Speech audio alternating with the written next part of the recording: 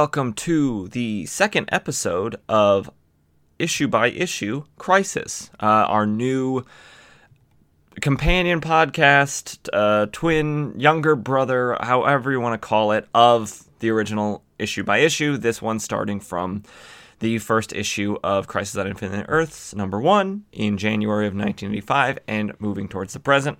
I gave you the whole spiel about why I started this show last episode, and if you're jumping into this one, basically I wanted to cover more present, more modern comics, and I think the best jumping on point to the modern continuity for backstory and stuff like that is Crisis on Infinite Earths. It restarts everything, or resets things to a certain point for continuity's sake. So I think that's good. But this is the second episode, so let's get into it. We're not going to be doing any real-world history because all of the comics in this episode were published the exact same day as the comics from the last episode. So that means that the stuff that was happening at that time was also happening when these came out. So let's talk about the issues we're going to be covering this episode. We're going to be covering Justice League of America, number 237. We're going to summarize Superman the Secret Years, and specifically Superman the Secret Years number 3. We're going to be talking about Tales of the Teen Titans, number 52, and Vigilante number 16. I'll, of course, tell you what's going on in these series, or all the big events that have happened in these series up to this point. So let's get into the first issue, Justice League of America number 237, released January 3rd, 1985, like they all have been. Cover date April 1985.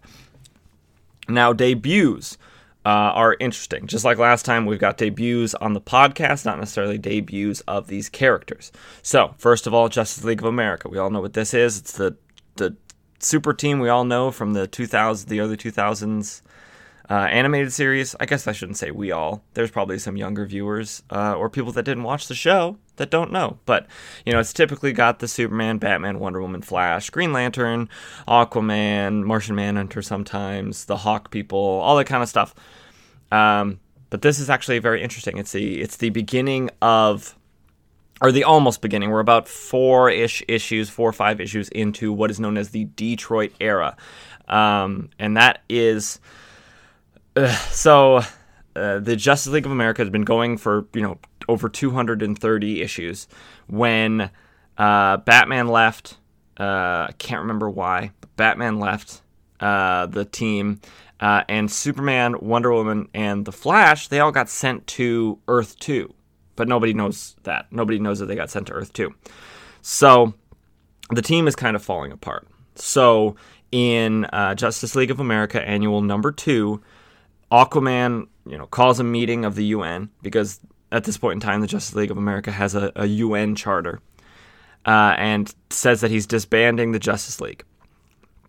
Basically, a few panels later, he decides to reform it, but only with full-time active members, because at this point in time, Superman, Flash, Wonder Woman, Batman, all these people, they had other duties. Green Lantern, of course, had his duties in space, all this kind of stuff, so they were really part-time. And only came together when necessary. But Aquaman thinks that if this team is going to be around, people need to be dedicated to it. And so he does, and he gets himself, Martian Manhunter, who had just recently been away from the team, kind of ruling over Mars, or it's known as Mars 2, and then I'll just say a Mars fleet came to Earth, and there was an Earth-Mars war that lasted a couple weeks, and it destroyed the satellite that we all know of, for the Justice League satellite. It got destroyed. So, Aquaman, Martian Manhunter, the elongated man who was already on the Justice League, he joined up with the new one full-time. Sue Dibney, his wife, is there. She's not really a full member of the team, but she's always around. Zatanna, who is the daughter of our good friend and known Buckwild story-haver Zatara, because her name is Zatanna Zatara, and 4-ish new people, Vixen, Gypsy, Steel, and Vibe. So Vixen was introduced in Action Comics, I think 3 or 4 years before this. Gypsy is brand new in Justice League of America Annual number 2. She can turn invisible and this kind of stuff. She's 14 years old. She's very young. Steel, who was introduced, I think, in Justice League Annual number 2, possibly, if I remember correctly. Sorry, I should be more sure about that. And Vibe, and Steel is the grandson of Commander Steel, who was a superhero way back when. Steel he's had experiments done on him to like give him metal bones and kind of an underlaying of metal in his skin. He's like Superman light, I guess I would call him. He's a strong man. He's very strong. He has all these kinds of visions. He can telescopic lens. He can infrared. He's got all this. He's like a robot android kind of, but he's still a person, I guess is the best way to describe him. And then we have Vibe, who, if you've seen the Flash TV show, Paco Ramon, although I can't remember if his name is Paco on the TV show. I don't think so. Cisco is his name on the TV show. That's right. So Paco Ramon is his comic book name. He has the ability to send out vibrations, and they're all new to the podcast in this issue. But we also have Superman of Earth 1, Wonder Woman of Earth 1, The Flash, Barry Allen, all those three who, we think we've met, but really we've met the Earth 2 Superman. We haven't met Wonder Woman yet, and Flash, Barry Allen, we won't meet his original debut for a very long time. Whew, all right. Oh, man. Okay. Sorry, that was a lot. That was a lot of characters. I hope it wasn't too confusing. It felt somewhat coherent when I was saying it, but let's get into the actual issue, but not mechanics, the people that worked on the issue. So we've got Jerry Conway is the writer, Chuck Patton is the penciler, Mike McClann is the inker, Ben Oda is the letterer, and Eugene D'Angelo is the colorist. Now we can finally get into the issue. So on the cover is a man with a guitar, so that's pretty cool, very 80s, and a cape, and he is playing the guitar, and out is coming this green energy, and it's forming a snake man that is, like, it's choking Superman with its tail, it's holding on to the Flash and choking him as well with its tail, and it's holding Wonder Woman by her arms. It also has arms. It's like a snake man thing. That's the cover, and it says they're back, but things just aren't going as planned. So Superman, Wonder Woman, and the Flash have returned from Earth 2, where they helped this family deal with a thing. It's not important. So, but they're back from Earth 2, so that's great. We then cut to Detroit, the hidden headquarters of the new Justice League. That's why it's called the Detroit area. They're no longer on the satellite because it was destroyed in the Mars-Earth War. They're now in Detroit. And Steel's grandfather is letting them use this sort of super high-tech bunker, doomsday bunker that he created, because he is a little bit out there because he experimented on his own grandson, so he's not a great guy. And Aquaman is up late, and Vixen, who is wearing just one of the most 80s things I've ever seen. You've probably seen it if you've ever seen like 80s things. So it's like it's a crop top t-shirt, and it's a sort of leotard with just straps, like a bathing suit without the top, but it has like straps, and then leg warmers. It's just very 80s. And she's talking to Arthur, and Arthur is kind of telling her why he has trouble sleeping, because his wife Mira left him, because their son died, and he lost his throne in Atlantis, which is like the main thing that Aquaman does, is lose his throne and regain his throne. And she just felt like he didn't love her anymore.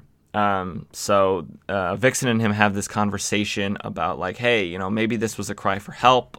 Like, are you sure she doesn't want you to like come after her or like reach out and say, hey, I know we've gone through some tough times, but I think that love is still there. But Aquaman says that if he did that, it would be sort of hypocritical, because the entire reason he started this version of the Justice League was so that people were 100% dedicated to being full-time members, not, dealing with their own personal dramas outside of the league and stuff like that, which is kind of ironic because Vixen in this scene, she has a cast on because and a sling because she got shot going after the dictator of the country that she's originally from in Africa. It's a fake country; it doesn't matter, because he performed a coup and killed her father, who was the newly elected president of that country. This all happened. We get all these sort of introductions to these new characters in a 4-part rebirth storyline that happened literally just before this issue. So this is actually a really great starting on point. Well, obviously 4 issues ago would have been better, but this is still pretty good because everything's still new. And I will say, I know that a lot of people don't like the Detroit era. It's a very hit or miss with people, but I think it's really good. There's a lot of more interpersonal conflict with the group, because the one critique of the Justice League and DC Comics superheroes has always been is they're too squeaky clean. They're always smiling and everyone's having a good time. But this is channeling a lot of the Teen Titans, X-Men sort of. These people are working together in their team, but they are also humans and they have conflict. And I think it's pretty good. So far, I've only read 6 issues, so it could get worse. But there's another reason why Aquaman has been staying up. He has been waiting for the return of Superman, Wonder Woman, Flash. They don't know where they went, and they're just wondering why they're gone. And also, they don't know that the Justice League has disbanded and a new one has formed because they've been gone. They've been gone for several weeks, for 3 weeks. He's been waiting for the sensor on the satellite to ring, the proximity sensor, so that it's oh, they're back. They've gone to the satellite, and they'll discover that the satellite is broken. And as he says that, we get a ping. The proximity sensor for the satellite has been activated. We then cut to space. Oh, and then we get the title for this issue, and it's "Lest Auld Acquaintance Be Forgot," because it's the new year. It's January 3rd is when it's published. So that's fun. That's a fun little reference to that song that I don't know what it means. So we have Superman, and he is pulling Wonder Woman's invisible jet with her and the Flash inside up into space, because I doubt it can travel in space. It's a jet. It's not a spaceship. And they discover that the satellite is busted. And Superman and Wonder Woman and Flash, they're all confused about why it is broken, because from their point of view, they've only been gone a few hours. They say specifically they adjourned a regular monthly meeting of the Justice League, and then the 3 of them and Supergirl got transported to Earth 2 to help this family out with the problem. And then they're back, and suddenly the satellite's destroyed and no one's there. That's weird. So there's been some time slippage, I guess, or loss. So they are going to try to find out who did it or what happened. And as they are, talking about, we got to find out who did this, a different satellite, not the Justice League satellite. It looks like a spy satellite. Kind of floats by, and Superman's like, that looks suspicious. Let's rope it with the lariat. Oh, and I should say, because it caught me off guard for a second, or I thought it was funny, Superman is wearing a sort of choker necklace, and I was like, oh, I didn't know that Superman was making a fashion statement back in the 80s, but I realized later that it is probably the way he communicates with Wonder Woman and Flash inside the invisible jet, because sound doesn't travel in space, so it will just use the vibrations of his neck. So it's still quite the fashion statement, though. And you know what? I think he rocks it. I think he pulls it off. So Superman lassos this satellite, and it immediately explodes. But Superman, as it's exploding, he grabs all the pieces and puts it back together. And he says, I'll have this satellite reconstructed before you can say, fastest man alive. And then it cuts to the Flash, and he says, I resent that, because, it's always a competition about who is the fastest. So, Wonder Woman uses her, experience working in Air Force intelligence, which is her job as her civilian identity of Diana Prince. That this is a Mikhailovich Design Group satellite, which is located, if you couldn't guess, in the Union of Soviet Socialist Republics, otherwise known as the USSR, because it is the 80s and the Cold War is very much going on. So we then cut back to Detroit, and an alarm is signaling in the Detroit headquarters. And this is where we see all of the members of the new Justice League for the first time in this issue. We see Elongated Man, we see Sue Dibney, we see Zatanna, we see... Oh, Gypsy must be there. I didn't know Gypsy was there. Gypsy, Martian Manhunter, Hank Haywood. Hank Haywood? Yes, Hank Haywood III. Steel. We see Vibe, Paco Ramon. And we see Dale Gunn, who is Hank Haywood III's sort of father figure. He was his dad's best friend when they were in Vietnam together. His dad died, and so now Dale Gunn sort of works for his grandfather, but also is sort of a father figure to Hank Haywood III. So they're all rushing to the command, or like the center room, the command center, to be like, what's going on with this alarm? And they get there, and Aquaman's sitting there. And I should say, Aquaman's been acting like a real jerk since becoming in charge of the Justice League Detroit, and they chalk it up to him being a former, monarch who has lost his throne, and so he's used to everyone just doing whatever he says because he was king. But now he's not a king; he's a leader of a group of equals. And he says, 14 seconds after I sounded the alarm, you're improving. And they're mad because it is the middle of the night. Everyone was sleeping, except for Zatanna. She was in a deep meditation trance. And they're like, if this is a test, I'm going to beat you black and blue. But it's not a test. It's a real thing. They talk about the proximity alarm on the Justice League satellite, and they think it's the arrival of Superman, Wonder Woman, and the Flash from wherever they were. They then talk about shortly after that there being an explosion, and then they headed eastward across the Earth in high orbit straight towards the Soviet Union. Hank Haywood III, I don't know why I'm saying his full name. I'll just call him Hank from now on. Hank says maybe his granddad can find out what's going on. He's got connections in the CIA because he's like this big industrialist who has his fingers in a lot of different pies. And the rest are going to go to USSR to find out what's going on. We then cut to Star City, USSR, which made me double take because I was like, wait, Star City? That's like a DC Comics city in the United States. It's where, Green Arrow operates until later when he operates in Seattle. But I looked it up, and it is a legitimate place.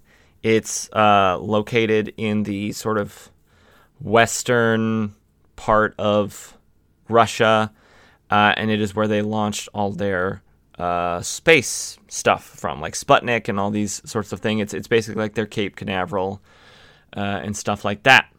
It's a real place, and I think that's really cool, all real-life references to real places in comic books, and you can learn a little bit.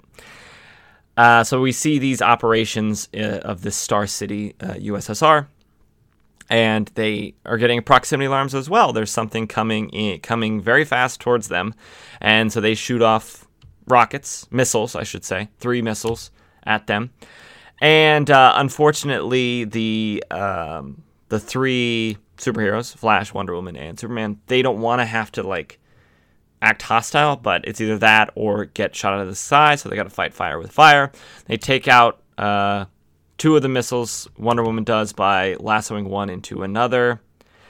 And then the 3rd, Flash jumps on and vibrates his hand through the guidance system and basically makes it shoot straight into the ground, exploding. The USSR Air Force is then called in. There's 3, they look like kind of similar to F-15s or F-16s, something like that. And they come out, actually I think it's 4 of them. They come to attack, and Superman flies right by him, and he says some things in Russian, because isn't he just perfect? He knows all the languages. They attempt to shoot him out of the sky, but they accidentally shoot one of their comrades, who then plummets to Earth. And Superman rushes to save the pilot, and Wonder Woman and the Flash land the invisible jet on the ground, and they are immediately surrounded, all three of them, by Russian soldiers. They try to say, hey, we're not here to harm you, we just need to talk to whoever's in charge. And at first nothing happens, but then the man we saw on the cover, comes out. He's wearing all black with a sort of, it's like an all black leotard, not leotard, what's the one with like all, like with legs and arms? Is that a leotard? We'll call it that. With like a white sort of V. He looks like he's wearing a very skin-tight tuxedo, and he has a purple cape and, of course, his keytar. Also, he has hair that is interesting. It sort of is like combed. It's like flat. It's like flat on top, but then it wings up on the side. I don't know who it reminds me of, but it basically looks like evil hair. So you gotta think that maybe this guy is not great. So they see this guy with the keytar, and the Flash is like, there's something so familiar about this dude with the keytar, or at least the keytar itself. And this man, he begins playing the keytar. And these sort of creatures come out, this snake man, there's like a devil man, and there's like a skeleton dude. They're all these green sort of legless things. And they quickly, very, very quickly, knock out all of the heroes and put them in a sort of container.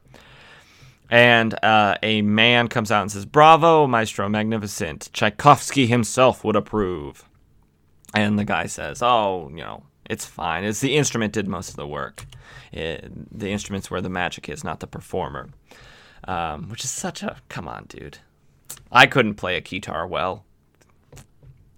Gotta, have some pride in your work. And this guy, who we find out is named General Anton Gorky, says, "Nonetheless, when those cowards in the Kremlin learn that what we have accomplished here today, they will know how wrong they were to discharge General Anton Gorky from command of the Red Army."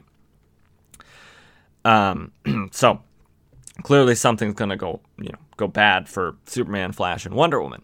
But we cut to Hank, Dale Gunn, and Elongated Man, who I should say about Elongated Man, it's so funny every time he's on screen, because if you don't know who Elongated Man is, he's Ralph Dibny. He's a former sleuth who drinks this special concoction, I think it's called Gin Gold, if I remember correctly, that gives him these sort of like stretchy, basically Mr. Fantastic powers.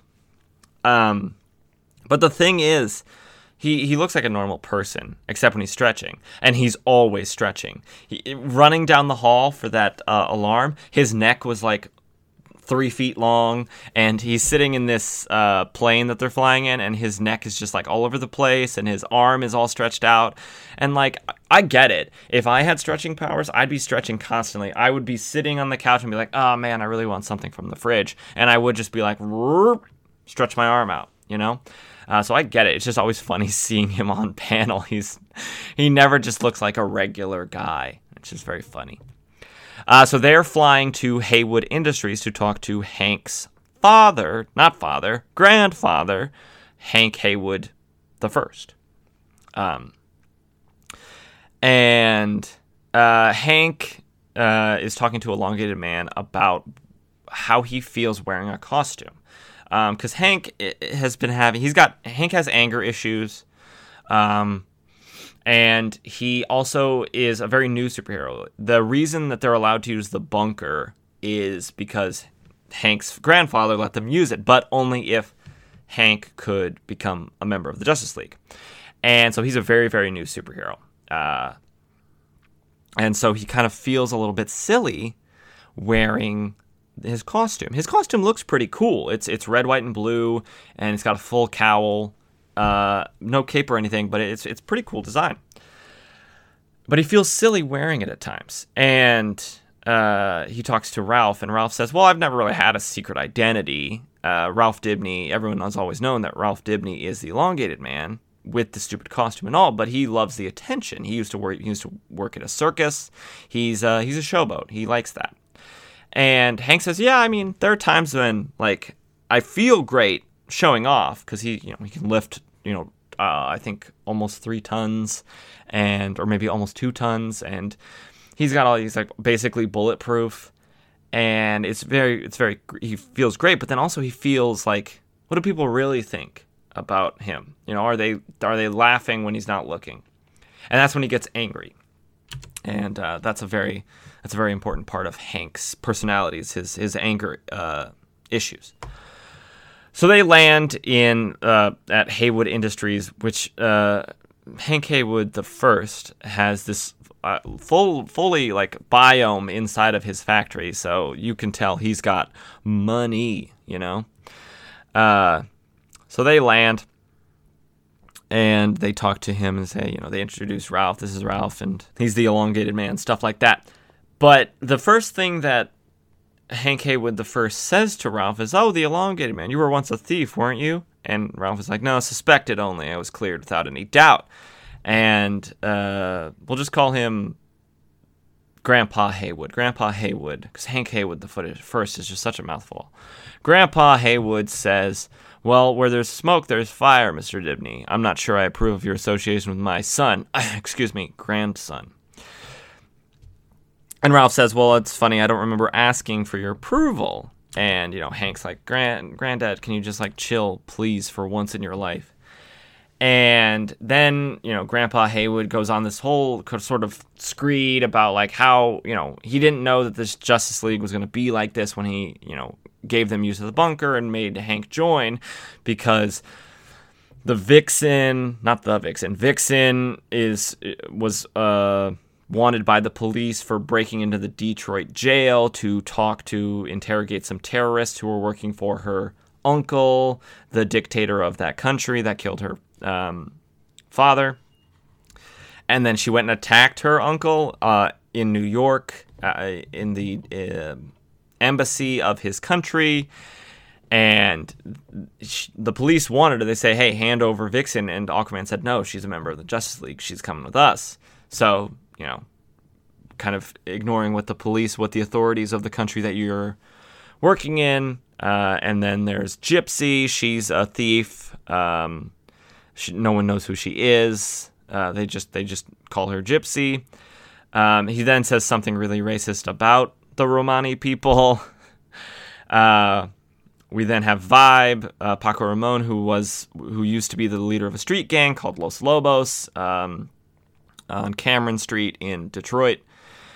And so Hank Haywood the First, Grandpa Haywood, is like, well, I don't think, I think we're not, we're just going to turn over Vixen. We're going to keep Hank's name out of it, and then we'll find you a new team to get on Hank, one better, with a better reputation. And Hank says, you know what, that all sounds great, except for one thing. It's not going to happen. And Grandpa Haywood's like, well, if you have a different plan, like, I'd be glad to hear it. And Hank's like, no, you're going to leave my friends alone, and you're going to stay out of their lives, and you're going to stay out of mine. And we came to you for help, but that was clearly a mistake. And Grandpa Haywood's like, well, yeah, you're just upset. Just, I understand, but like, just, you gotta see what I'm trying to tell you. And he puts his hand on Hank's shoulder, and Hank grabs his grandpa's arm and basically like puts him over his head and throws him through the window. Luckily, Elongated Man stretches and catches him. And Hank says, I've held this in a long time, old man, but now I'm warning you, stay out of my life. You hear me? Stay out of my life. And Hank storms off like he often does. And Dale Gunn says, hey, you better go after the kid, Ralph. I'll see if I can patch things up with the old man. And he asks Ralph, are you all right? And Ralph says, yeah, I'm fine. But I'm just like a little bit woozy from catching that old man. That guy weighs like a ton. And that's weird. We then cut back to Moscow, or I guess to USSR, but specifically to Moscow, to the KGB headquarters. And General Gorky is getting a dressing down from the leader of the KGB, who I believe is named, like, Borsky or something. Let me find out real quick. Yes, Comrade Borsky is his name, because that's what you call everybody in Mother Russia during the USSR time. So basically he says, General or Comrade Borsky, the leader of the KGB, says, you have really done it this time, General Gorky. This is a huge blunder. You can't kidnap American superheroes. We are in a very tense situation with America right now. So you're going to turn them over to the KGB at once, and they will do the right thing with them. And General Gorky's like, oh, you demand this, do you, comrade? You're not in a commission. You're not in the position to demand anything of me. They will remain at my estate until certain arrangements are consummated. And Comrade Borsky's like, arrangements of what nature? And General Gorky says the Red Army will be turned over to my personal command, and I will receive the chairmanship of the party secretariat, which basically means he's in charge of the USSR, if you don't understand how the USSR worked. And, Comrade Borsky is very angry about this, saying it's blackmail and treachery, and he clicks the button under his desk for security. They bust in, but Gorky has his maestro kind of deal with them, and they do. And then they leave the KGB headquarters, and, they drive away. And it's funny because General Gorky has this line. He says, pity, I never liked Comrade Borsky, but those guards were promising, quite promising. Ah, well, maestro, as they say, you cannot make borscht without chopping beets. And it's true, because borscht is made of beets. It's like the USSR omelet, without breaking a few eggs. We then cut to 80 kilometers northwest of Moscow to the winter estate of General Anton Gorky. Superman and Flash and Wonder Woman are talking about what they're feeling. They can feel their feet, their arms, but they can't move. It's like a weird form of paralysis. Oh, wow. Paralysis. Sorry. And they're kind of like, what's happened to us? I don't really know what's going on. I feel fuzzy, my thoughts. And these two men come up and they said, you have heard the music of death. Living death, those who hear it lose their will or are destroyed. The perfect tool for a madman like General Gorky. And then one of the men is sort of muttering to himself, and he's like, my fault, all my fault. And Flash recognizes him and says, Allegro. That's why I recognize that synthesizer, that keytar. It's the same device that you used against the League months ago. And I say months ago, but in reality, Allegro or Anton Allegro hasn't been seen since March of 1979 in Justice League of America number 164. So that is a grip of time. I bet, longtime readers of the comics were like, whoa, this guy, I thought he died or whatever. But no, he's alive.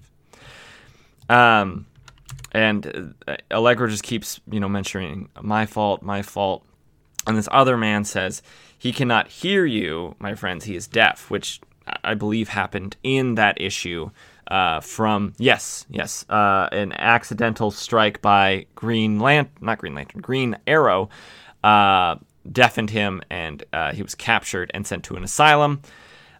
He escaped that asylum and defected to the USSR, where he fell into Gorky's hands and put him into another asylum, one far more grim than that which he knew in America. So, and obviously made him build the synthesizer for his new maestro.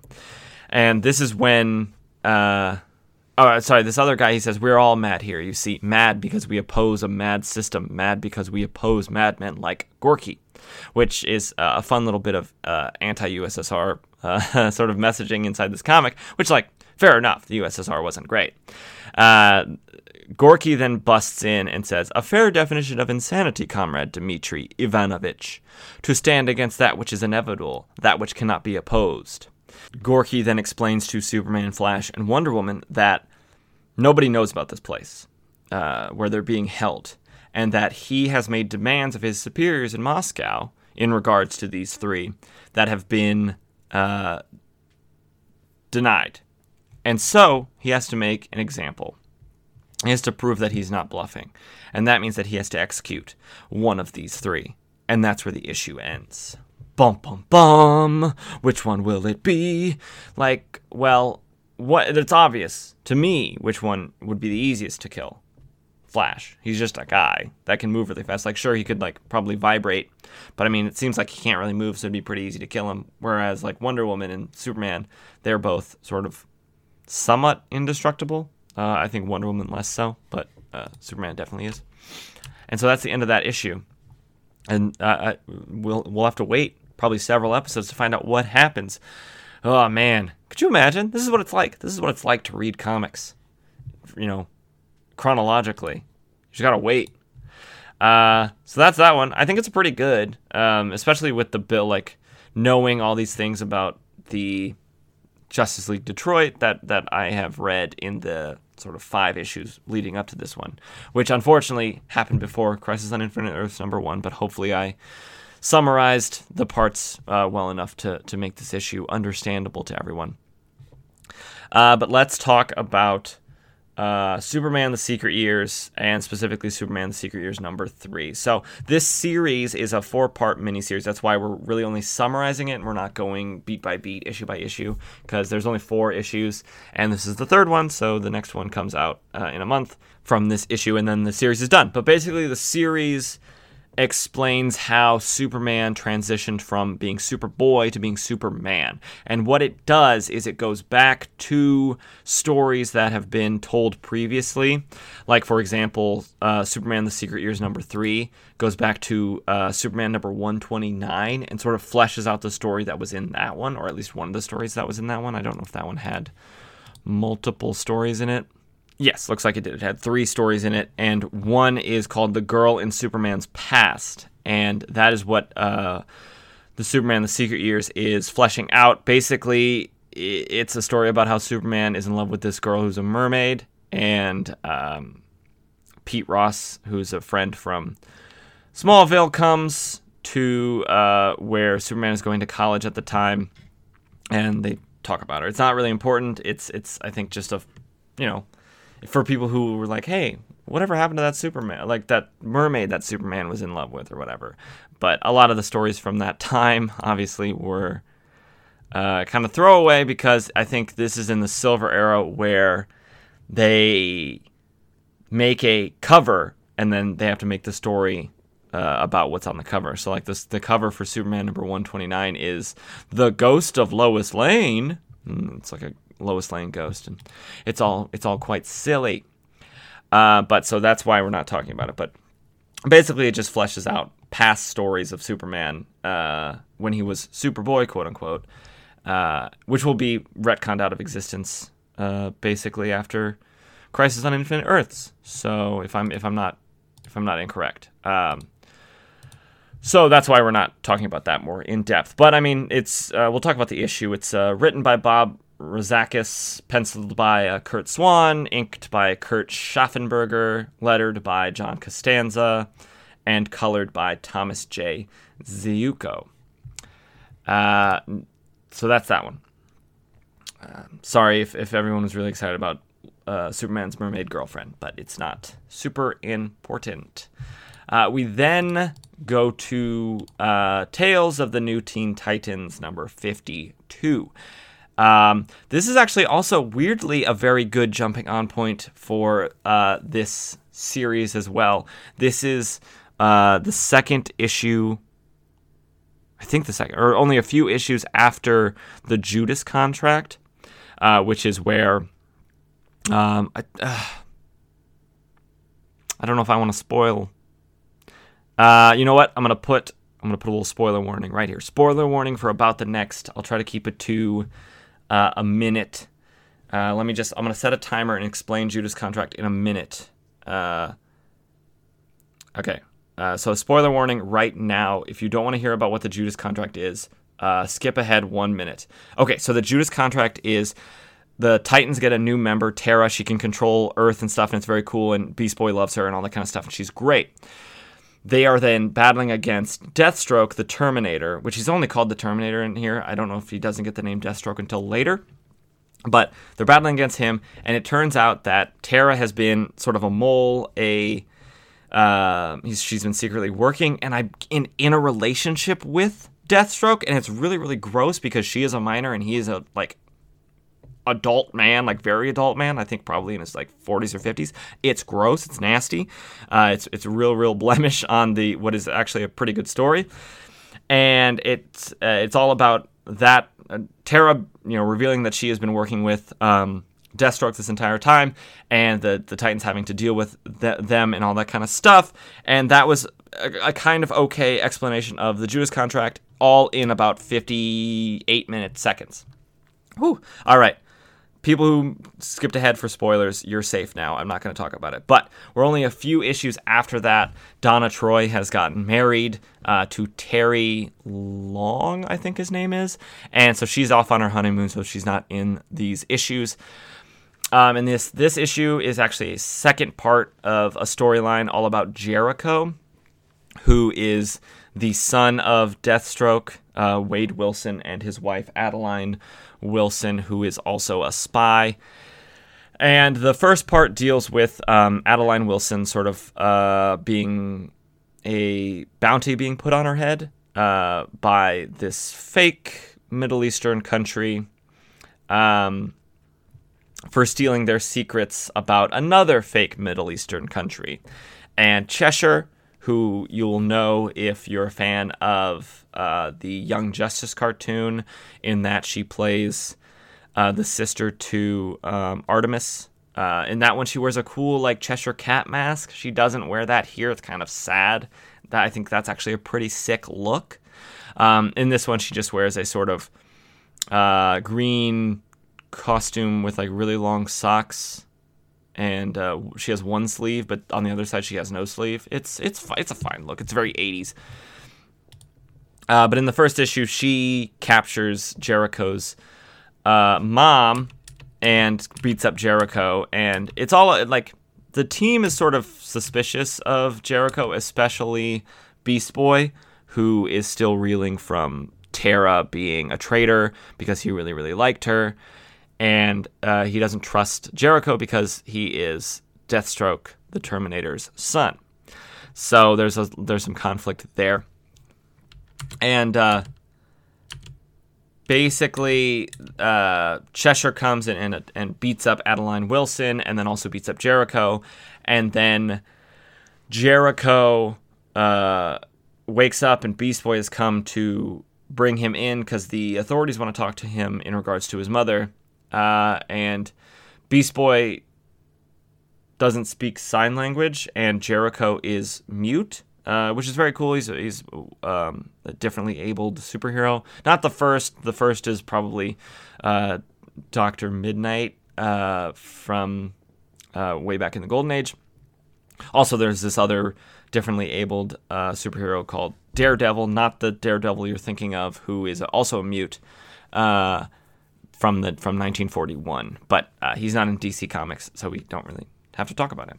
But it's cool. So Jericho, uses sign language to communicate, but Beast Boy doesn't know it, so he says, don't try to explain because I don't know what you're saying.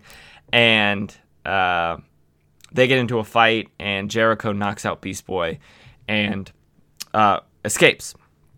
That's where the issue before this one leaves off, and then we're now into Tales of the Teen Titans number 52. Let's talk. I just explained a bunch about the Teen Titans and all that stuff, but we have never met the Teen Titans before on this podcast, so I don't know why I did that. Sorry, I kind of jumped the gun. Let's do the due diligence on this issue and the team. So, released January 3rd, 1985. Cover date April 1985. Tales of the Teen Titans, number 52. So we have a ton of debuts on this podcast, and also, no actual debuts straight up of anybody. So we have the Teen Titans, which are a group of younger superheroes, some former sidekicks like Robin, who's now turned into Nightwing. He changes into Nightwing, I think, during the events of Judas Contract. So that's another spoiler, sorry. Not really. We have Beast Boy, who, if you know anything from the early aughts, mid-aughts Teen Titans show, which is a great show, or Teen Titans Go, or Young Justice. He changes into animals. He's got green skin. He used to be a member of the Doom Patrol. We have Cyborg, who is, again, if you know any, Teen Titans Go, Young Justice, he is a black man who is part robot and part human after an accident. Starfire, same thing from all those shows. Well, I guess she wasn't in Young Justice, was she? So just the 2 Teen Titans shows. She's an alien from... Oh, now I'm blanking. I've blanked. She's an alien, a refugee, because she has been banished from her planet, a lot of the times because of her sister, or a war, or all this kind of stuff.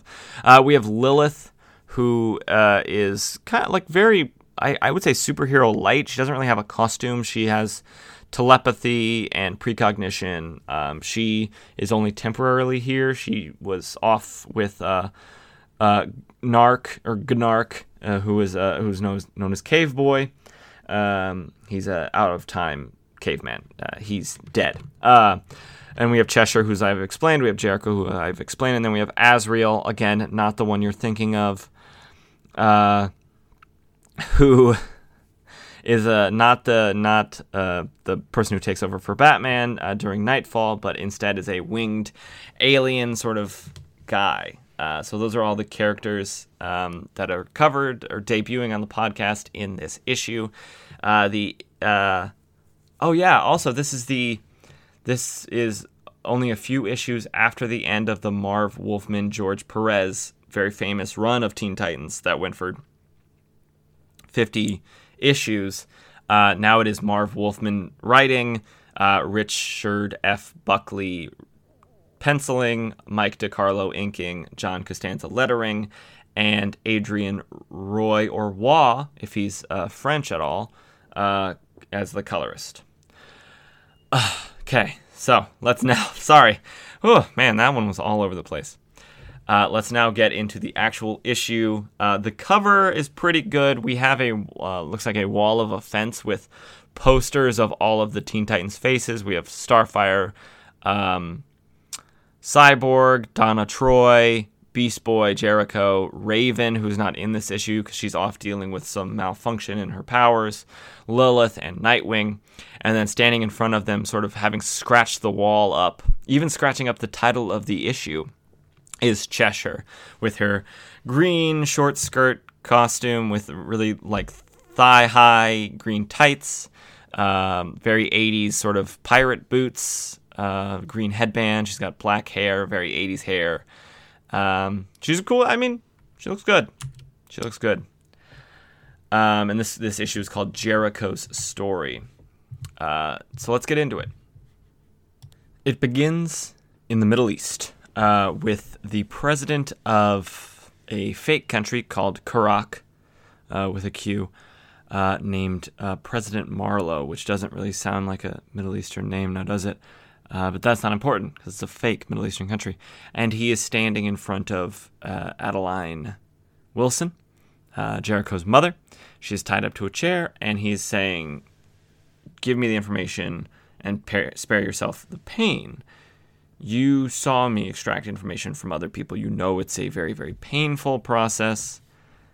So just stop it. I want the information. Well, let's, just stop it. Just stop it and do what I ask. He's about to begin the torture when one of his men comes in and says, President Marlowe, Krigor has arrived. And Marlowe's like, oh, of course, yes, Krigor is here. Good.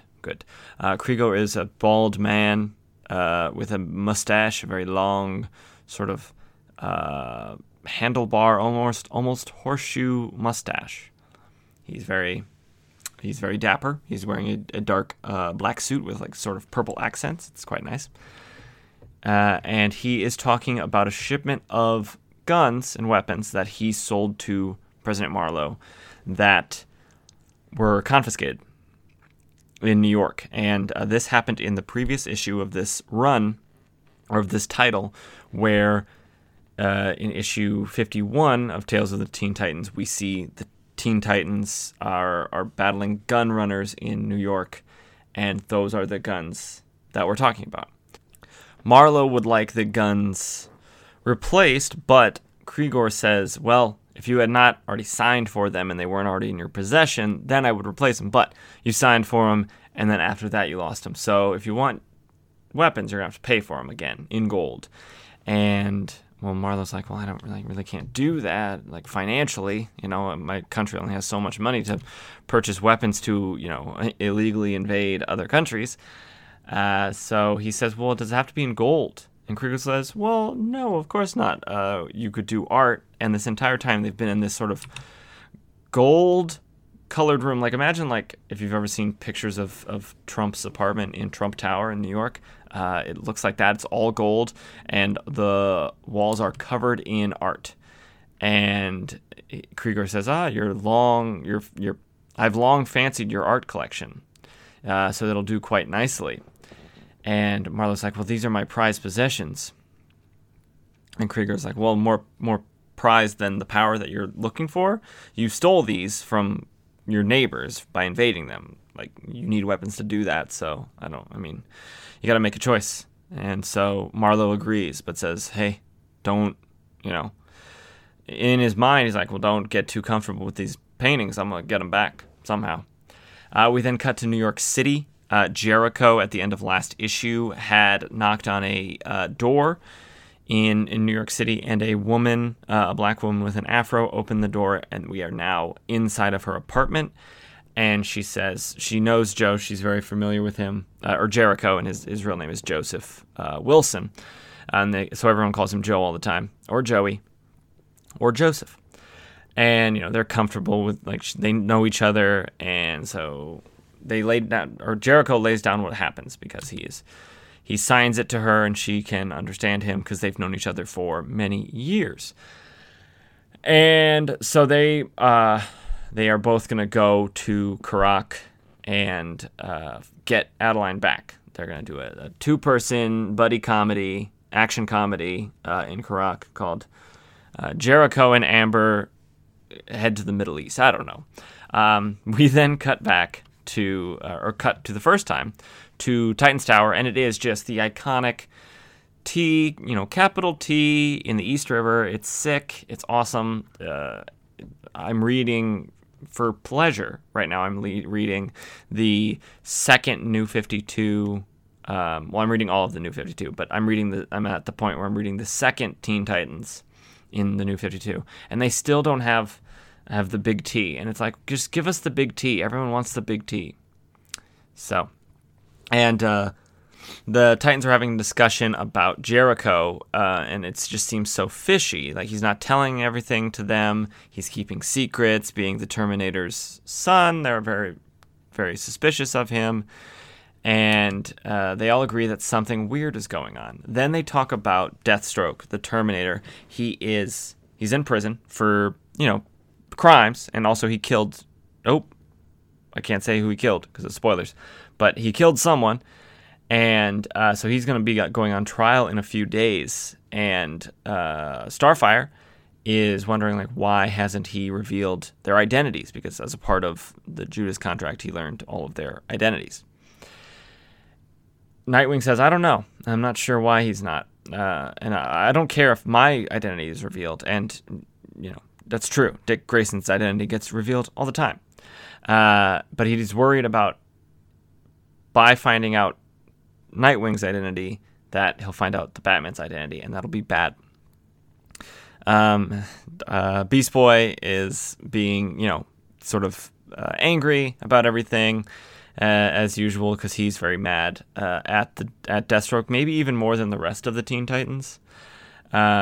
So he's like, oh, let me at him. I'll do some things. Then Lilith comes in, and she says that she's found Joe. Him and a female companion took off for the Middle East this morning on a private flight, and halfway there, so over outside of U.S. territory, they changed their flight to where they were headed. They're headed specifically to Karak. So Beast Boy's like, see, he left. He's got to be a traitor, because he just can't trust him. He's been hurt one too many times, so he's slow to trust. And I mean, the Titans agree. Like, that's weird. He's not telling us things. He's going off on his own. But I mean, last issue, Beast Boy did attack him without hearing his side of what was going on. So Beast Boy is just being a little bit irrational along with it. The phone rings, and Cyborg answers it, and it is someone from Star Labs. Star Labs has found a spaceship frozen in Alaska with the pilot on board frozen in suspended animation. This is something that came up in the last issue as well. It's just sort of like as a B plot that was building, and this is it building as well. So Cyborg has to bring his mom's cryogenic experiment research to Star Labs for them to, figure out how to get this guy out of, suspended animation. So they all agree, like, hey, we got to find out answers about Jericho, but it's not really our job to chase after him to the Middle East. Like, he's a pseudo member of this team, but he's not actually a member of this team. So they're all going to go to Star Labs with Cyborg, and then after that, they're going to get food. It's very fun, these Teen Titans issues. They do act a lot like teenagers, and so, like, one of the things is like, hey, I'm going to go to Star Labs, and then I'm going to, like, get pizza or whatever. Does anyone want to come with? And they're all like, yeah, for sure, no doubt. Love some za. Lilith has a sort of a headache, premonition. She has precognition abilities, and she thinks that whatever is waiting for them at Star Labs is going to change her life. Whoa, that's intense. So they all head out. Cyborg and Beast Boy, they travel by air because Cyborg can just, like, jump over the East River, and of course Beast Boy can fly by turning into a bird. But the rest, it's kind of funny. You never see this in, like, the TV show, any of the TV shows, but Lilith and Starfire, even though Starfire can fly, and Nightwing, they all ride on this sort of small floating platform that just kind of, it must be attached to some sort of, like, it either drives itself or it's attached to some sort of cable, but it's just kind of slowly moving across the East River, just kind of a floating platform. It's pretty funny. And they're talking about, Garfield, Beast Boy, is taking it pretty hard, this whole Terminator thing, the trial coming up, emotions are high. And it's like, yeah, hopefully it'll end up going well. So I guess we'll find out, in the future. In the next time we come upon this comic series. So we then cut to Karak in the Middle East, where Jericho and Amber, the woman that he went to her apartment, they are there. And there's this part where she orders bourbon, which is like good, solid, great choice, and then also orders water for Jericho. And the way, like, the bartender is like, water? Like, why would you order water? Because it's delicious and it's hydrating. You know what? I'm going to take a drink of water right now because it's so good.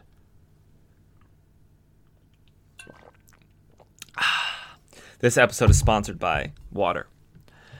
So they say out loud that they're looking for the President Marlowe, and they want to know where they can find him. At a nearby table, some men are talking. It's like, oh yeah, that's the guy, that's the boy, the American boy that we're looking for. They then attack Jericho and Amber. Jericho is trained by Deathstroke, and his mom's no slouch either when it comes to fighting. So he handles himself pretty well, even without using his powers, which, if you know anything about Jericho, I don't know if I've explained his powers, he's able to sort of control people's bodies after making contact with them. He basically, like, takes over their bodily functions, like he can move them around and make them talk and stuff like that. It's pretty cool power.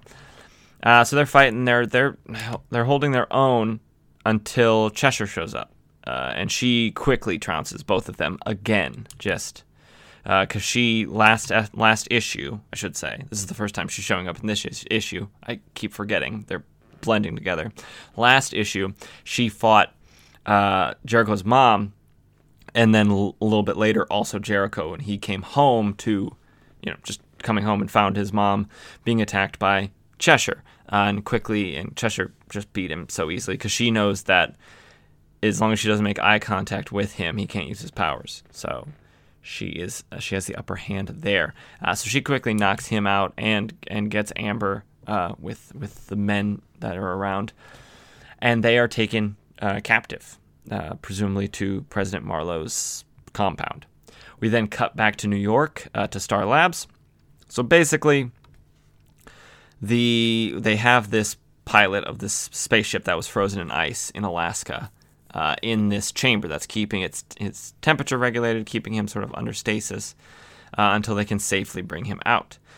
And Lilith is looking inside, and she says, "This is it.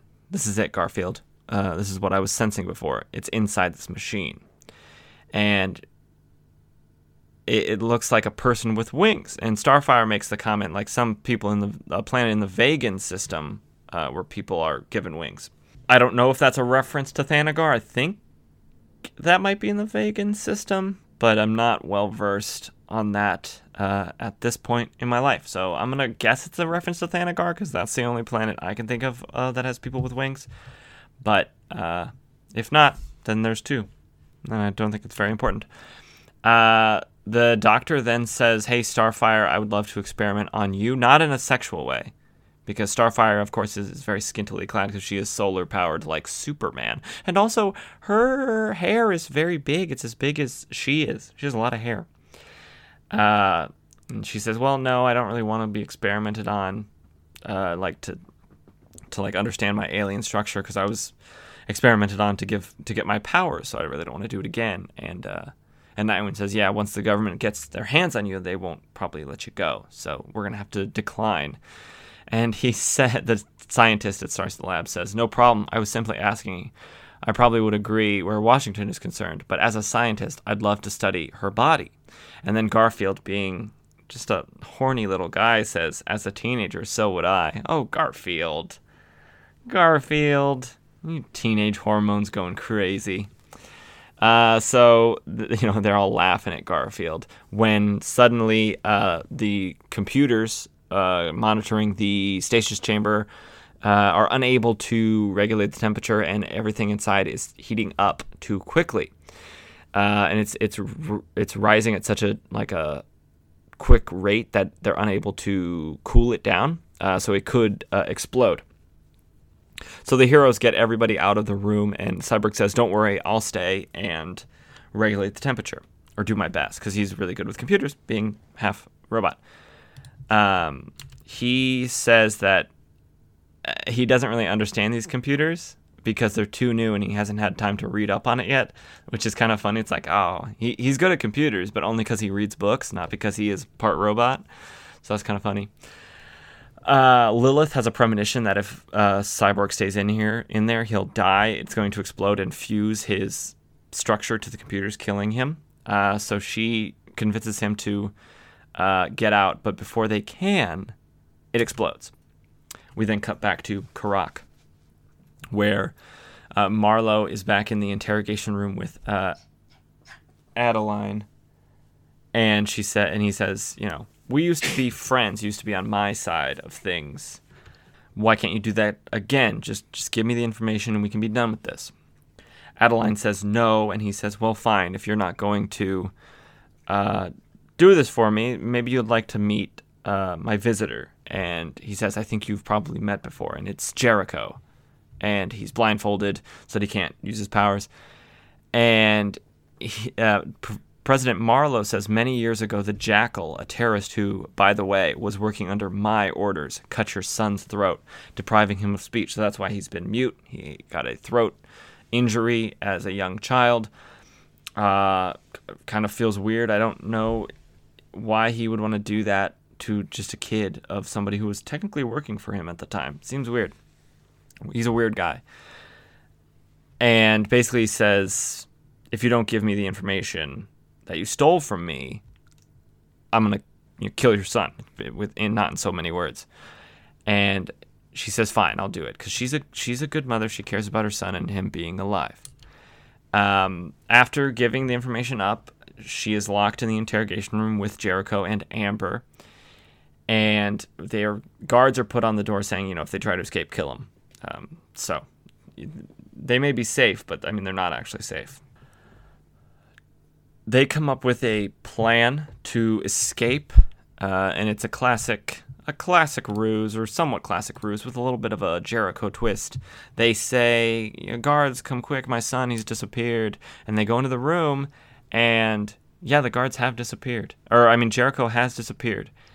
And they're looking around for him, and they, get the guards to come closer to Adeline, who's sitting in this chair, kind of not feeling well because her son just disappeared and she's scared.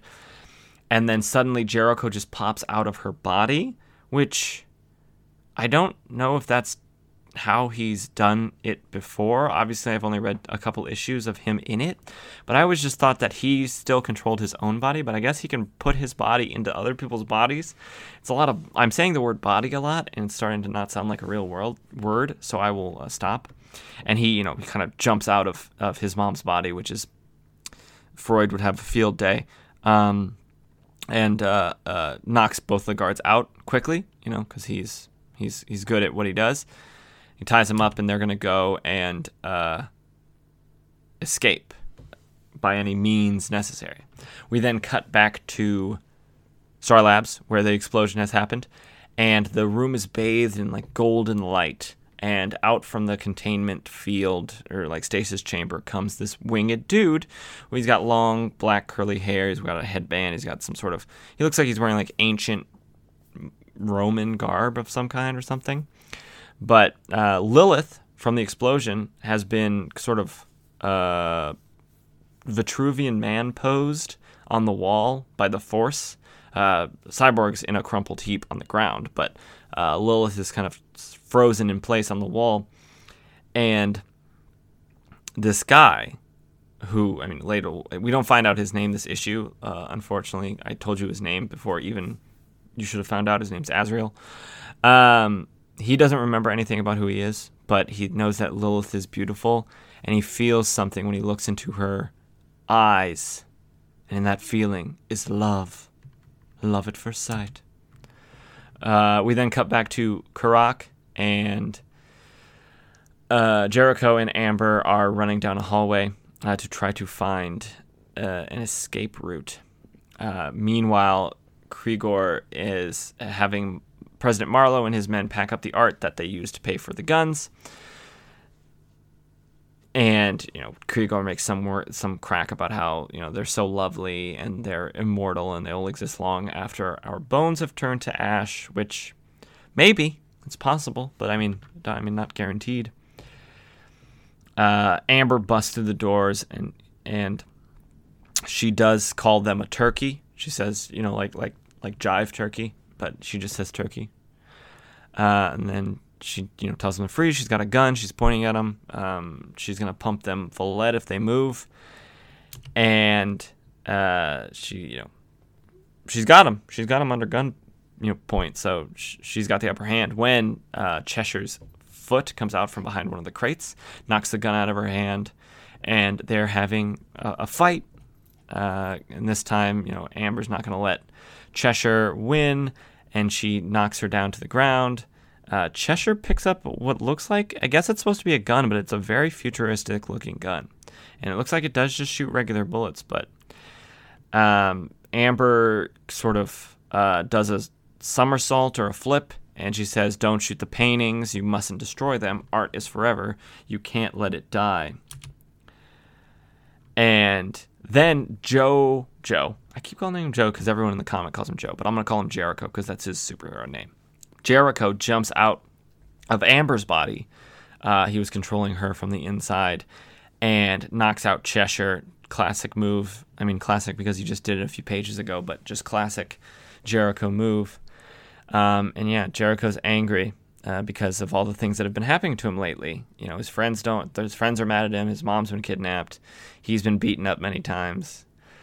And then he beats up all of President Marlowe's guards. Marlowe, meanwhile, like a boss in a bad action movie, is saying just stop them, stop her, stop all these people. And Krigor is hiding behind some crates, and Cheshire comes to from being knocked down by Jericho, and Krigor says to her, kill them, girl, that's what Marlowe hired you for. And she, being smart, says, forget it, fat man. Cheshire knows a sinking ship when she sees one, and so she disappears into the shadows. classic ninja style. Adeline, who I guess couldn't help at this point, I guess she was too weak to do any fighting from all the torture. She comes into the room, and they're going to call Interpol and get Marlowe arrested for, war crimes or crimes against humanity, torture, kidnapping, stuff like that. Stuff that's illegal all over the world. But he says, no, you're not. No calls are being made because I've got a grenade, which I guess rhymed a little bit accidentally for me. And he says, shoot me, and I've already pulled the pin, so, we're gonna all die from the explosion from the grenade. So it's kind of a sort of a Mexican standoff, which I don't think that's right. I think it's just a regular standoff because there's not three people aiming guns at people. So it's just a regular standoff. I stand corrected. So it's like, drop your gun, or else. Adeline is meanwhile like saying, Joe, don't drop your gun. He tortured me. Shoot him. We've still got 10 seconds after he drops that grenade to get out of here. We'll be safe. We can make it out of here. You just got to shoot him. And Marlowe is scared, that Jericho might just do it because who knows what he'll do after all this stuff building up. And so Marlowe drops the grenade and runs out of the room. And Jericho dives for the grenade and throws it.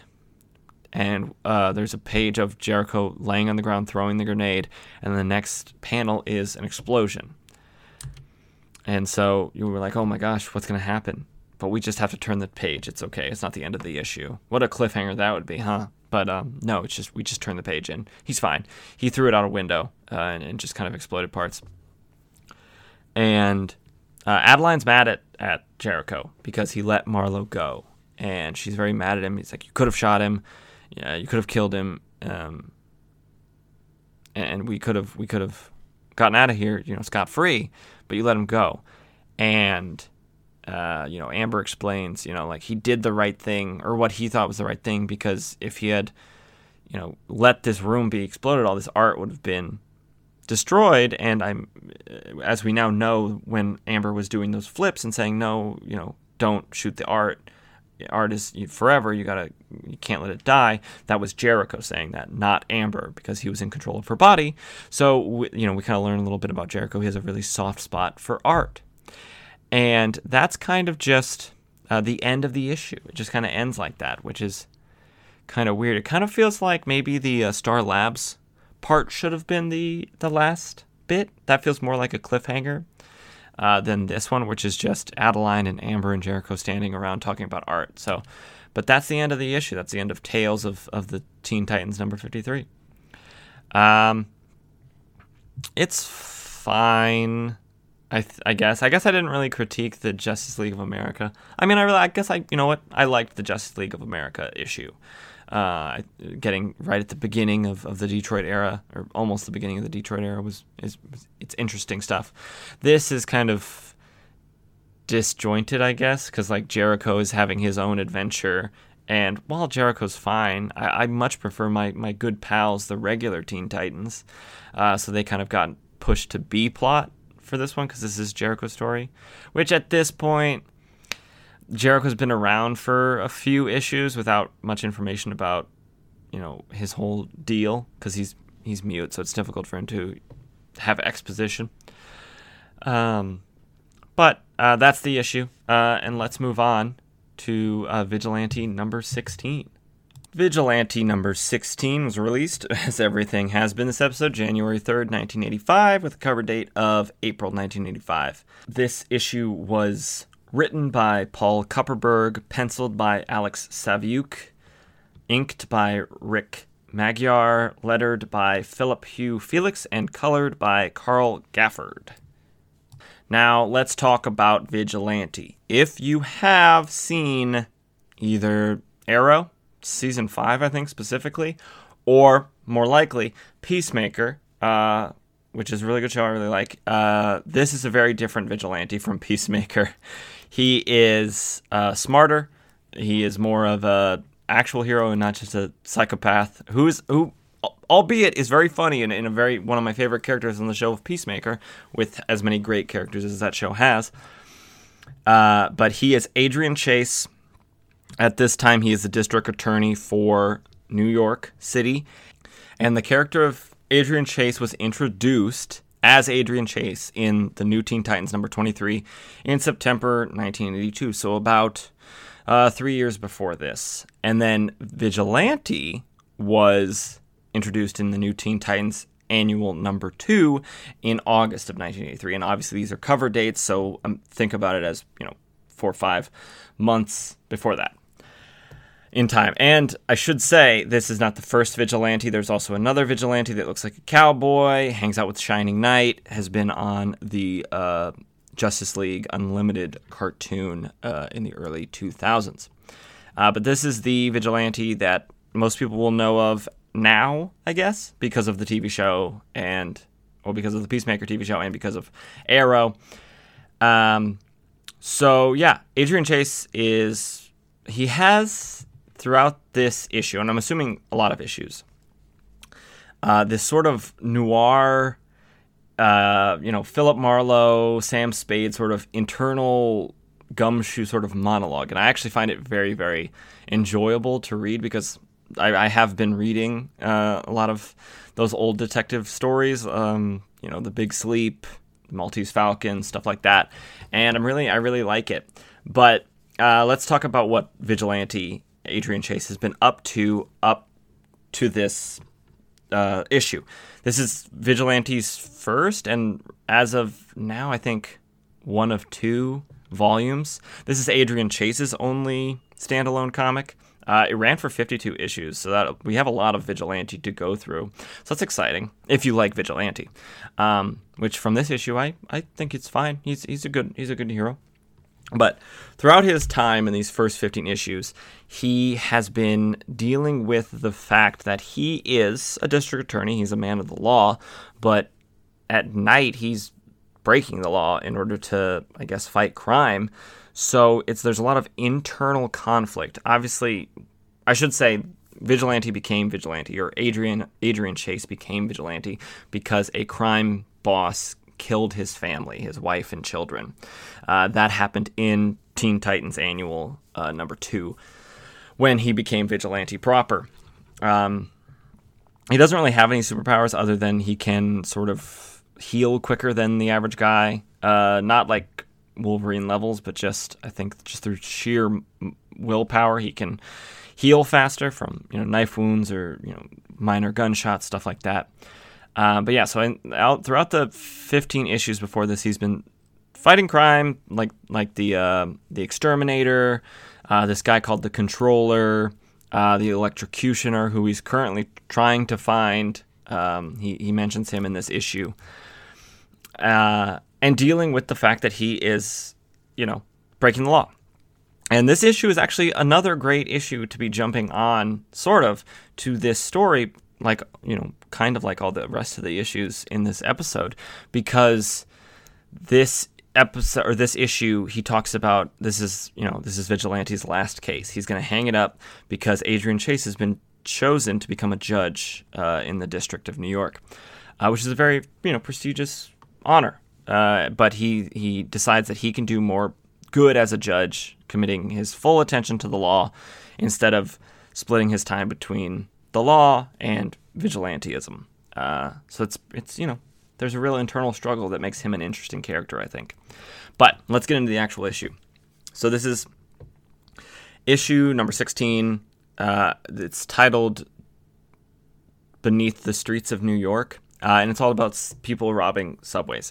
And the issue cover is Vigilante in his all-black, sort of full-body, skin-tight costume with the full cowl. Nothing shows on his face, but he has these really distinct sort of chevrons. Imagine sort of Nightwing-esque of one blue line running all the way down his arm and up to a point on his chest, and then a white one right on top. It looks just like, well, not just like, it looks very similar to the one in the show, in the Peacemaker show. So, and he's standing in front of an oncoming subway train, and the lights are shining, and it's very, very good. I will say the art in this is very 80s, but it's very colorful and vibrant.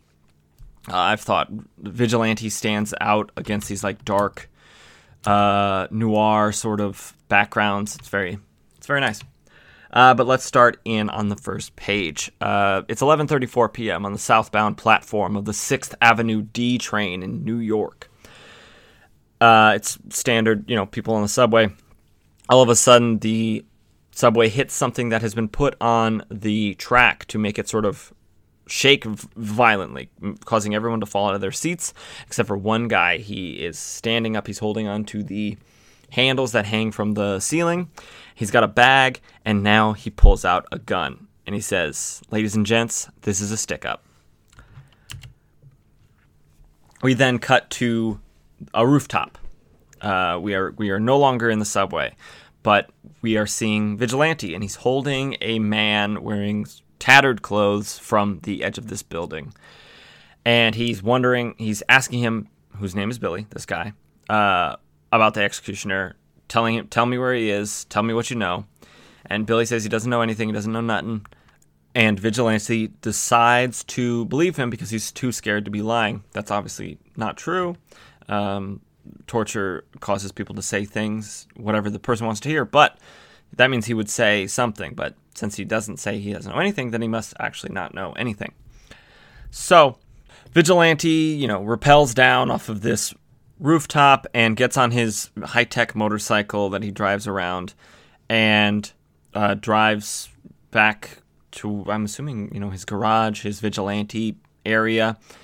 And he's reminiscing on what he's doing, why he's doing this. He's pursuing a psychotic killer that he'll probably never find before he gives it all up, just killing time until he is no longer Vigilante and completely becomes Adrian Chase full-time once again, and takes the bench as a judge.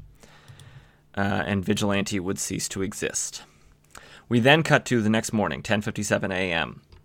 It paints a very, very wonderful picture. Sunlight dances across the oily black surface of New York's East River as a subway train rumbles from Brooklyn to Manhattan. On this subway train are the normal passengers, but specifically there's a group or two lawyers who work with Adrian Chase. They are ongoing characters. At least one of them is Marcia King, and another lawyer named Roy. And they're talking about, finally we're done, dealing with this case over in Brooklyn, so they don't have to ride the train from Manhattan to Brooklyn anymore. And Marcia's talking about meeting Adrian for lunch. And they're talking about the derailing of the D train last night and that guy who robbed everybody on it.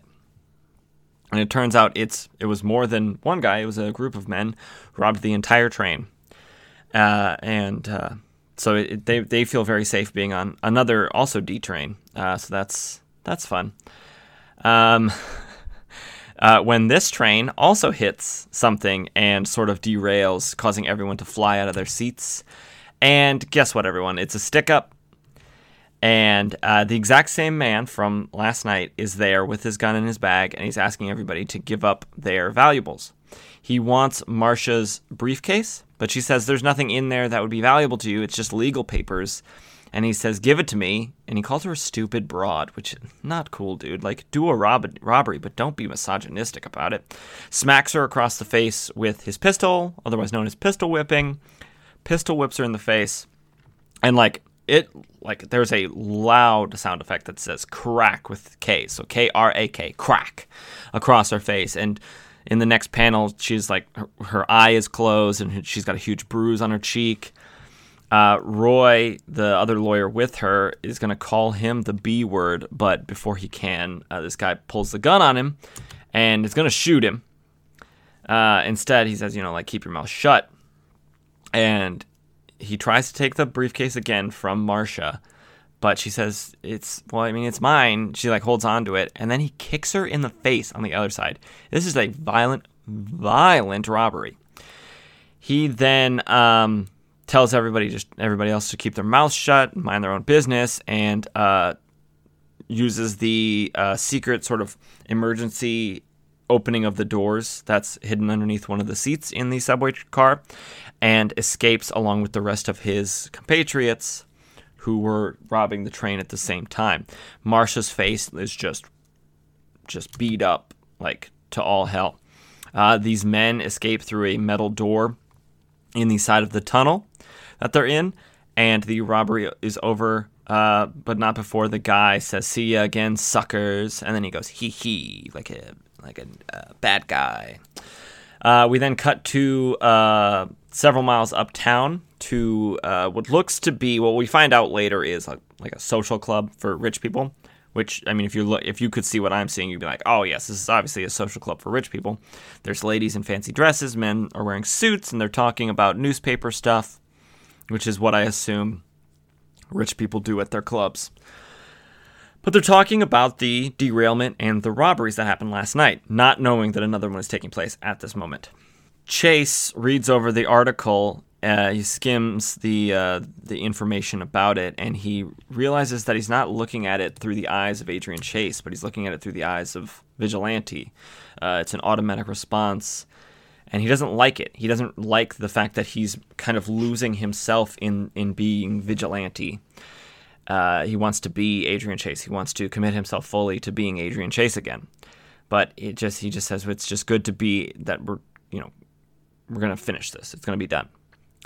Then we get a phone call, and this is something that I haven't seen. It dates this very much to what this is. A butler comes and he says, "A call for you. Shall I plug it in here?" So he brings a full-on phone with the plug into the phone jack. There must just be phone jacks everywhere, and he just plugs it in next to Adrian, so he doesn't have to get up and go to where the phone actually is. Man, being rich, don't have to get up and go to the phone. It's pretty cool. On the phone is a Sergeant Gross. He is calling from Roosevelt Hospital on behalf of Marcia King. Immediately, this sends Adrian Chase into a tizzy because him and Marcia have this sort of thing going. I don't know if it's clear if it's a friendship or if it's romantic, but either way, Adrian rushes off to the hospital, and he battles through traffic to get there, and he's yelling at a nurse to tell him where Marcia is, and Sergeant Gross comes up and kind of explains things to him. She's all right. She's just really roughed up. She was riding the train this morning, and the train robbers hit again. She tried to resist, and she got herself beat up for the troubles. At that moment, Marcia is wheeled out of a room, and Adrian rushes to her side, and she says, "Sorry, I missed our lunch date." And that's just the saddest thing. Oof. She said, "I had to get myself beat up instead." Wow, Marcia. Wow, make cracking jokes at a time like this. And Adrian says, It's okay, honey. They were serving horrible goulash at the club today, so don't worry about it. Hey, I mean, I like goulash, but it can be pretty bad. And so then Marcia fades off to sleep, and Adrian, he's got a very angry look on his face, and he says, he thinks, the train robbers, the gang I wasn't going to bother with. And then he thinks, it wasn't going to be a bother any longer, because now it's personal. We then cut to across the East River in the heart of Brooklyn, and it is the group of train robbers. And I'm not sure if this is a $sign or a 4, so that means they've either totally stolen $45,764 in cash and a few hundred more in gold chains and watches, or if that's supposed to be a $sign and it's just lettered weird, then it's $5,764. Sorry. And also enough junk jewelry to open up a whole chain of schlock stores, whatever those are. And one of the guys says, we're taking an awful lot of chances for peanuts. So I'm not sure if they're talking about $45,000 as peanuts or $5,000 as peanuts. It's a lot of guys, so $45,000. Let's see, it looks like there's about 10 there, so split that up. Each guy gets $4,000. That's not a lot. It'd be a pretty good wage, maybe in 1985. I don't know about inflation, but it wouldn't last you forever. Kind of, it is a lot of risk for maybe like a month or two's worth of money. But they said, don't worry, we got one more trial run, and then it's on to the big score. And he doesn't say what the big score is. So something big's coming. We then cut to Adrian Chase in his garage, his vigilante lair. I don't know. He doesn't really have a name for it. And he is working on his motorcycle. He says, "What I didn't know about the art of motorcycle maintenance could fill a library, but I didn't have much choice. Either I did it or it didn't get done." And he kind of reminisces on his old sort of compatriot in crime who did all his tech stuff, JJ. JJ died a few issues ago in this run, and Adrian looks back on it sadly. But he doesn't have a lot of time to mourn. He's got to go out and get revenge. And they say revenge is a dish best served cold, but he wants it piping hot. And then he vrooms out on the motorcycle. We then cut to another train, presumably another D-line train, traveling along its route, and we see the devices that this gang has put on the tracks to derail it. It's about to happen. There's a lot of authority, like law presence, the presence of law enforcement. I don't know. There's cops on the train. It's like they're beefing up security on these trains because of all the stuff that's happening. That should be good, but it's a question of whether or not it'll be enough. These guys seem to be pretty well-oiled machine in terms of robbing trains. We see Vigilante. He's driving around on his motorcycle, and he has a scanner hooked up to it that is basically showing him the subway network and showing if any trains stop. There's sensors of some kind down there, I'm sure, electronically, so the transit authority knows where all the trains are at all times. So he is doing that, and he gets a ping that one has stopped, and he says it could be a stalled engine, but he's going to check it out anyways. We cut to the train. It's derailed, and we see this group of men trailing out with their bags full of stuff, and they're going into one of the metal doors, which their leader, Keith Pitkins, says are access tunnels from the transit authority files that no one else has seen for about 70 years, so no one really knows that they are still there. But before Keith can get into the access tunnel, a light shines on him, and it is Vigilante with his motorcycle shining down at him. And Keith is like, "Hey, who are you?" And Vigilante says, "They call me Vigilante, mister.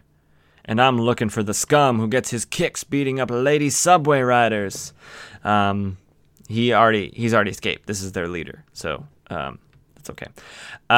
Keith ducks out of the way as Vigilante drives by on his motorcycle. He flips it around and tries to catch Keith before he goes to the door, but unfortunately he's not fast enough. Vigilante activates a cannon that is on his motorcycle, busts through the door with that, and drives through. He drives into what's known as a siding in train parlance, which is just a train track that runs alongside another train track, I believe, that trains can go onto for maintenance or for troubles or stuff like that, if I'm not mistaken. Any train engineers or conductors out there, correct me if I'm wrong. He turns onto this siding track, and he sees an old sort of abandoned subway car, and he's like, so that's where they've been, kind of holding up this old derelict car. But it's still in good enough shape to run, and it's running straight for him. Vigilante uses his motorcycle cannon again to blow the front of this car off so he can drive straight into it, and he jumps off using the benefit of surprise to knock out all of these dudes before they really get the chance to get their wits about themselves. And he gets basically all of them, or a good portion of them, before Keith Pitkins comes out of the conductor's booth and starts firing at Vigilante, who has to duck behind his motorcycle. He instructs all of his men to get off the train before it gets too high of a speed, because he's activated the dead man switch, or disabled the dead man switch, I should say, which means that the train will keep running if no one is there, I believe. Because from the name, it makes it seem like if a dude dies, the train will stop running because otherwise it's dangerous. So if you disable that, it means that it'll keep running despite there being no one there activating it. So before everybody can escape, Vigilante knocks out one of the guys, and coincidentally, it is the guy that beat up Marcia. So that's good. That's a lucky coincidence. And he's going to hold him for interrogation. But first things first, he's got to stop this train. And he is like flipping switches. He's trying anything he can think of. And then we get to what's the end of this track, and there's one of those sort of big metal spring devices that catches trains and sort of cushions the blow of this like high-speed train. And Vigilante's trying everything that he can possibly think of, but he's not quick enough, or he can't figure it out. And the train crashes. You think, oh my gosh, Vigilante's dead. This is really the final issue of Vigilante. But what we don't see is before the train crashed, he ran to the very, very back of the train and held on for dear life. So he didn't get flung forward when it abruptly stopped. And he makes it out okay. But unfortunately, the guy that he knocked out for interrogation was not so lucky. He is dead. So in a sort of a roundabout way, Vigilante has gotten revenge for Marcia, so that's good. That's always good to see. Unfortunately, Vigilante doesn't really care about killing his victims, or at least he doesn't really feel that remorseful about that guy dying. So there's that. We then cut to an apartment. It looks like there is a poster of a naked woman on the wall, which makes me think this isn't a hotel, or if it is, it's a very seedy hotel. But it looks like an apartment of one of the gang members, likely the leader, Keith Pitkin, I believe his name is. So he is going to tell his men what the actual plan is, what the big score is. They're done with all these peanuts. They've got the kinks worked out of their plan. They're a well-oiled machine. And they have also sort of tricked the police and the transit authority into thinking that they're only hitting D trains. So that's important. Their big score is going to be the nightly collection of the money from subway station gates. You put your coins in. This is before they had cards, so there's a lot of cash. It's collected every night by a train going through every single station. They do it in the middle of the night because there are fewer trains on the tracks, fewer travelers, passengers, stuff like that to deal with. So the tracks are empty, makes it easier for the train to do its business quickly, which is safer, obviously. So they are going to do their tried and true tactic of putting basically these like little U-shaped things on the tracks, which is what they've been doing at every single train that they've hit. They put those down, and the train then derails.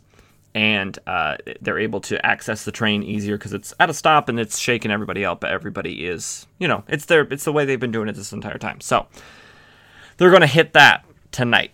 So they all get set up on the sides of the train track that the collection train is coming down, and they are waiting for it to hit the derailment things. There's probably a technical term. I don't know what it is. But they're waiting for it to hit that, and then they've got about 4 minutes before the transit authority and the police realize that something's wrong with this train, because it's a very heavily monitored train. Obviously, it's got a lot of money. What they don't know is that this train has a secret passenger riding at this moment on the roof. And you guessed it, it's Vigilante. He is riding on the top because, using his deductive reasoning, his sort of gumshoes, detective skills, he has determined that with him sort of scaring these guys off of the D trains, off of hitting the D trains, there's really only one option for something that's train related, subway related, and that is a big score, and that is the collection train for the subway stations, like I said. So Vigilante is got to get on this train and stop it before it gets hit. And he does just that. He does a pretty sick move. He sort of swings from the top of the train as it's moving into an open window, into the sort of conductor car. And first the conductor and the police officer or transit authority officer that's on the train are like, hey, what are you doing? Got to pull a gun on him. And Vigilante, he basically says, I don't have time for this. You guys gotta, get out of my way. So he, kicks the gun out of the policeman's hand and pulls the emergency brake. and they both fall down. It doesn't say whether or not they get knocked out or whether or not they just fall down, but he has stopped the train. He then jumps out of the train, and we then cut back to the train robber gang. They're waiting. They're wondering. They're like, what? It stopped. That's not supposed to happen. It's supposed to hit the derailment and derail. And the boss, Keith, is talking to all his men. He says, one of them says, think they're onto us, boss? And he says, impossible. This place would be swarmed with cops right now if they knew. And he's talking. He said, there must be something else. Just hang tight for a second. Let's wait. And as he's talking to his men, he's keeping his eyes on the train. Keep your eyes on the prize. That's all. That's the wisdom. But what he doesn't know is that, meticulously, methodically, Vigilante, using the element of the dark and his dark costume, is sort of coming up behind each of the men one by one, because they're standing in a line. They're standing on the edge of this tunnel. They're kind of keeping to the wall because that's all the space they have that's not on the train tracks. And so just one by one, he's kind of like putting his hand over their mouth and like knocking them out until the only one left is Keith. And Keith, he hears noises here. He hears like a oof and a oomph, and he says, quiet. And he says, shut up. Do you want to be caught? And then he looks around and he says, huh? And it's Vigilante standing there. He says, too late. They've already been caught. Now it's your turn. And Keith's like, oh my God. And Vigilante lunges at him. He sort of pistol whips Vigilante. Vigilante falls down. Keith runs towards the train. He crawls underneath the train sort of to get on the other side and trick Vigilante. Vigilante is gotten the high ground, Obi-Wan Kenobi style, on top of the train. And he sort of does this really sick move. It doesn't make any sense physically, but it's pretty sick. He jumps off of the top of the train and sort of, he looks almost like Superman coming down, and he like punches Keith in the face with the downward force of gravity and his momentum. But if you think about it, then Vigilante would fall flat on his face, probably hurt himself real bad. He doesn't, because he's great, I guess, but it just doesn't really make a lot of sense. And the final panel is Vigilante's internal monologue. He says, he went down. There was both exhilaration and sorrow in my blow, the joy of the final battle in a long war, the sadness of endings. Bum, bum, bum, sadness of endings. And then it has a little sort of thing. It says, next issue, a special 2-part tale by the one, the only, Alan Moore, the creator of Swamp Thing. What up? That should be pretty exciting once we actually get there, but it'll be a bit before we get there. I'll have to do sort of recaps, I guess, thinking about that with how much time is in between each of these issues. That'll be fun. But that's the Vigilante issue. I thought it was really good. Vigilante being a sort of like